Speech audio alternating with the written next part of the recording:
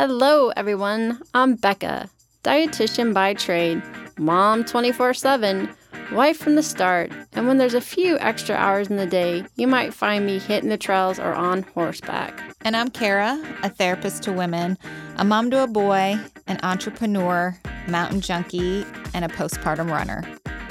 And this is Fit for a Queen, a podcast that's devoted to the female athlete wanting to balance the teeter-totter of all the things we desire out of life as women. Performance, health, intellect, and taking time for self, even if we only get 1 minute out of the day. We're so excited to be bringing you the queens in the athletic world who have done just that. Okay, ladies, take a seat at your thrones, grab your crowns, and welcome to Fit for a Queen. All right, welcome back to Fit for a Queen. We have Dr. Lonnie Sarnell on. She is a licensed clinical psychologist who provides clinical and sports psychology services to adolescents and adults. Dr. Sarnell has experience working with a wide range of concerns, including anxiety, depression, academic stress, life transitions, eating disorders, and relationship concerns. She specializes in peak performance and anxiety management. She has worked with athletes at all levels, including high school, college, and professional athletes. Dr. Sarnell completed her BA in psychology at Yale University, where she played as a goalie on the Division I women's lacrosse team. Dr. Sarnell received her PsyD in clinical psychology with a concentration in sport performance psychology from LaSalle University, where she provided sports psychology services within the athletic department. She completed a pre-doctoral internship and a postdoc fellowship at the University of Delaware Center for Counseling and Student Development, where she consulted with student services for athletes and provided sports psychology and personal counseling services for students.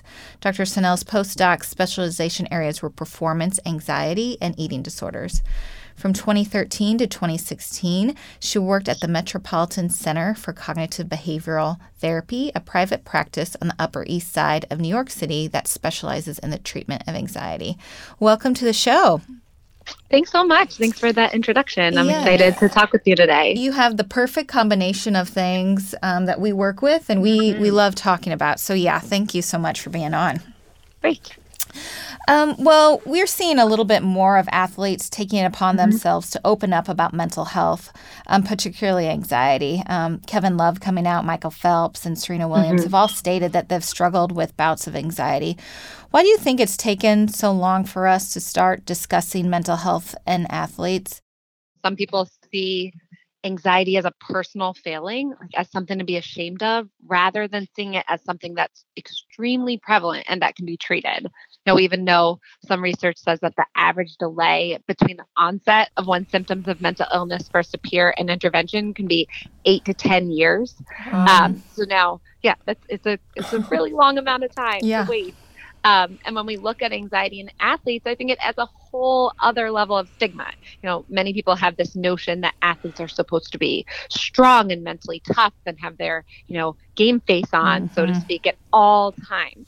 So they should just be able to push through and push down their emotions, which leaves no room for any struggles. But, athletes are human. They have stressors both within and outside of their sport. So, of course, some experience anxiety and depression. And, I really think it's so powerful when professional athletes share their experiences with anxiety. For some, when they discuss mental health openly, like even just the talking about it helps them. And of course, it helps others because it takes some of the shame away from it. And if they've sought help for the anxiety and they've benefited from treatment, that's an awesome message to share with people to show that it's something that can be managed.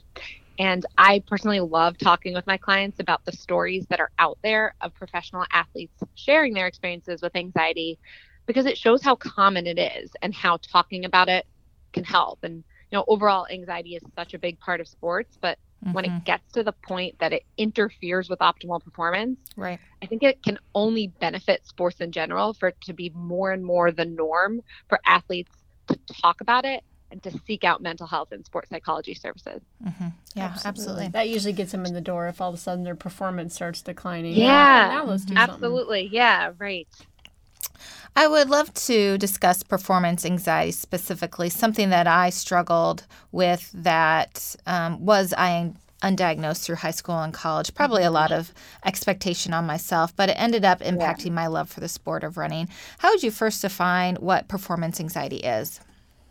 Right. So, performance anxiety, we're not just talking about feeling any level of anxiety, because anxiety and sports go hand in hand. We're talking about stress and anxiety that leads to suboptimal performance, right? Performance that's not up to what you're able to do and have done in the past. For some, that means they're totally in their head and worrying about what's going to happen, what other people will think, what happens if they fail. And then that worry might make them try to control their movements in a way that actually makes their movements less fluid, right? Like, so when you're an experienced athlete, your movements are automatic. All of the small steps are not under your conscious control. So this overthinking process actually gets in the way and decreases performance levels. I think you've talked a little bit about how does that anxiety serve us versus how it can be detrimental to our performance? Yeah, I mean, if we have zero anxiety, if we're feeling kind of blah and low energy going into performance, we're not going to perform at our best. And just like on the flip side, if we are an absolute bundle of nerves and our anxiety level is super high, we also aren't going to do our best. So there's this sweet spot in the middle, but it's actually like less of a spot and more of a range, right? There's a range of anxiety levels where we perform at our best. And as our anxiety increases past a certain point, that's when our performance begins to decline. And then there are people with, really debilitating performance anxiety who, once their anxiety level hits a certain point, their performance just plummets. It drops dramatically as opposed to that gradual decline. Right. And then I was just going to ask a little bit about what tools have you been noticing and using in your practice that has been helping, and how can we help ourselves if we're struggling with that? Absolutely. Yeah. I mean, I always say that my favorite thing about anxiety is that there are so many things we can do to manage it. So to start, I always like to help clients understand the relationship between performance anxiety, some of what we just talked about, because how we view anxiety has a tremendous impact on how we experience it, right? So if our goal is to feel zero, that's not the best goal. Yeah. It's part of our goal is to actually view it as helpful instead of harmful. So if we understand those butterflies we feel before a game or a race are there to help us, to energize us, are there because we care, that actually changes our relationship with the anxiety and makes it not only manageable, but useful. And then there's also a bunch of techniques that help it, kind of take it down a notch. So I always start by, looking at the connection between our thoughts, our feelings, and our behaviors, right? So for example, if I'm feeling anxious before a game, I might have physical symptoms of anxiety, like my heart's racing, I feel nauseous. I might have some anxious thoughts, like worries about what will happen if I make a mistake. And I probably have some anxious behaviors as well. Maybe I'm like quieter before or during the game. My posture might change. So we have a lot of techniques that target those different areas. So for example, we can use physiological relaxation techniques like diaphragmatic breathing and progressive muscle relaxation in order to target that, those physical feelings. We can work towards creating more balanced and positive thought patterns, right? Like acknowledging our strengths, noticing the small positives that come up instead of just focusing on the little negative things that happen. We can, focus on the preparation we've put in. As well as focusing our mind by setting simple process goals that are 100% in our control instead of just focusing on the outcome and all the expectations. We can also target our behaviors through body language by acting calmer and more confident on the field. And then there's a whole host of things we can do beforehand, like creating opportunities in practice to expose ourselves to high pressure situations so we can get better at handling anxiety, right? Like that idea of like mild stress training. As an example, I might challenge myself to hit 10-foot putts in a row. Or every time I miss a free throw, I have to do a sprint. Or, coaches can even create scenarios that are game-like, like being down by 1 with 30 seconds left on the clock. And so there's that type of practice. There's also visualization where we can imagine ourselves like, sometimes people use visualization to imagine things going perfectly, which is a very useful tool. But another way to use it is to actually imagine feeling anxiety and coping with it, so that you really know and walk yourself through what you will do to manage. And then yet another component is doing some, mindfulness meditation, because anxiety takes us way out of the present moment, and having that skill to return to the present is really great. And then overall, we put it all together and we can create, pre-performance routines that can help manage the anxiety level really well. Wow. So That's you all look good at all the stuff. tools in the toolbox. Yeah. I mean, I think that's the thing. There's just so many ways, and it's finding the right toolbox for each person. Yeah. So, Lonnie, you have quite the impressive educational background, and you have two postdocs that you specialized in. Can you tell us a little bit more about the performance anxiety as well as your one in eating disorders? Yeah. So, so when I was at the University of Delaware, I had the chance to choose a specialization area, but I decided I really couldn't decide between two, and felt as if performance anxiety and eating disorders were just so relevant to athletes that I really wanted to, make sure I had time to focus my energy on both. So what I did was I worked with both athletes and non-athletes with either eating disorders or performance anxiety, actually in various areas, from academics to musical or theater performance, and of course athletics. And so that's how I kind of looked at those two areas. So do you see a correlation between performance anxiety and then disordered eating? Yeah, I mean, I think there are certain aspects of each that definitely relate to one another. And, overall, we do know that eating disorders and anxiety disorders can often co-occur, right? So for some people, they focus on their eating behaviors because it's something that feels within their control, whereas the anxiety that they experience may feel as if it's out of their control. As well as just features that, potential features that could be in common, like setting high expectations for themselves, maybe some perfectionism, maybe, a fear of negative social evaluation, or, things that could tie these two areas together. And for both, the treatment, can start from understanding what they're experiencing to then teaching concrete techniques that focus on changing thoughts and behaviors. Great. So going back to your statement about, you said a lot of times these athletes have struggled with anxiety for almost 8 to 10 years before getting help. What do you think about now with this next generation, with youth sports starting earlier and earlier and having more pressure? What do you foresee for anxiety and mental health? Yeah. So, youth sports, really have changed over time. And I think there's a couple factors at play. I think the pressure to specialize in a particular sport young feels like it continues to increase, as well as even the time demands of many sports commitments. Like it can be, instead of a youth team practicing a couple of times a week, the elite youth team that's practicing several hours every day. For many athletes, there's a time when sports go from fun to being a high stakes activity that's all about like attaining an outcome, like, getting into a good college or getting an athletic scholarship.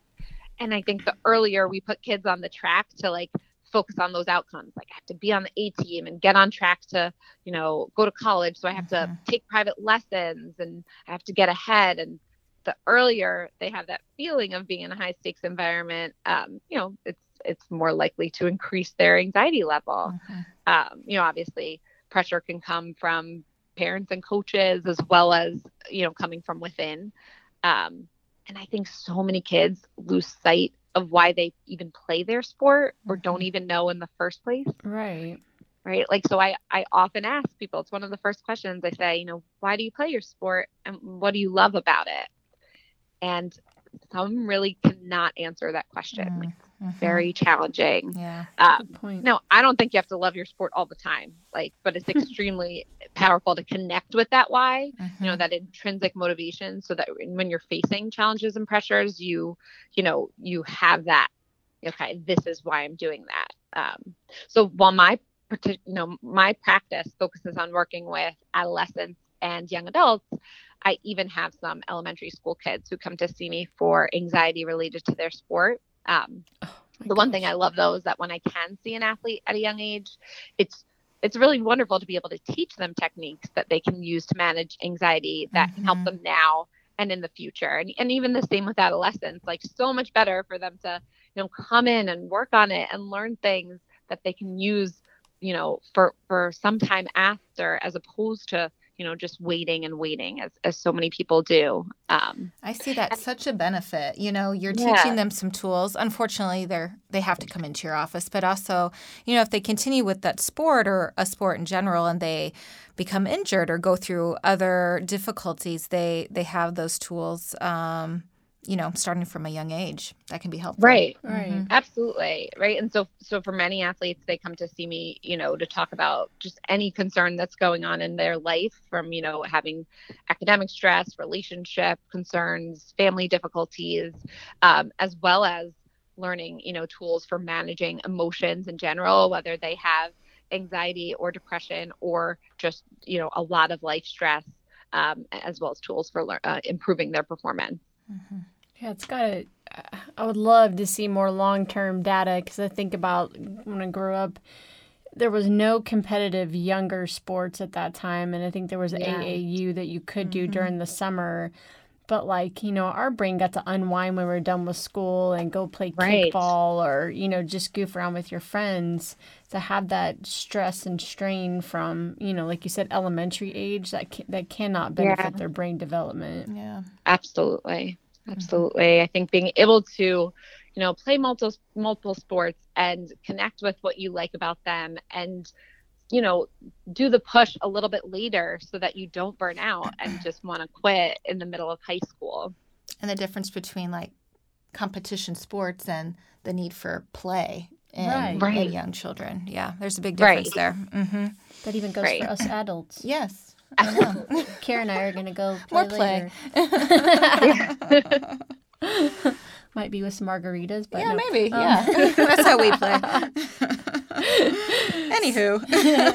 So at the end of every interview, we always like to ask how our guests live out the FIT philosophy. So in your busy schedule, how do you balance your own performance, health, intellect, and time for self?